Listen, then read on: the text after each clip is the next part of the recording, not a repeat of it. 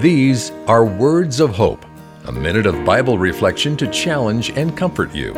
Isaiah chapter 40, verse 31. Those who hope in the Lord will soar on wings like eagles.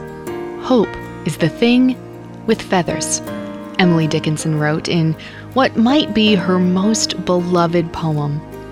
The NIV uses the word hope in verse 31 in a place where many other translations use the word wait. If we combine the two, we see hope as positive waiting. Isaiah promises those who hope in God will not be disappointed. May hope perch in your soul, ready to soar in every circumstance. You've been listening to Words of Hope. Receive our free daily devotional in your email inbox every morning. Our website is woh.org/radio.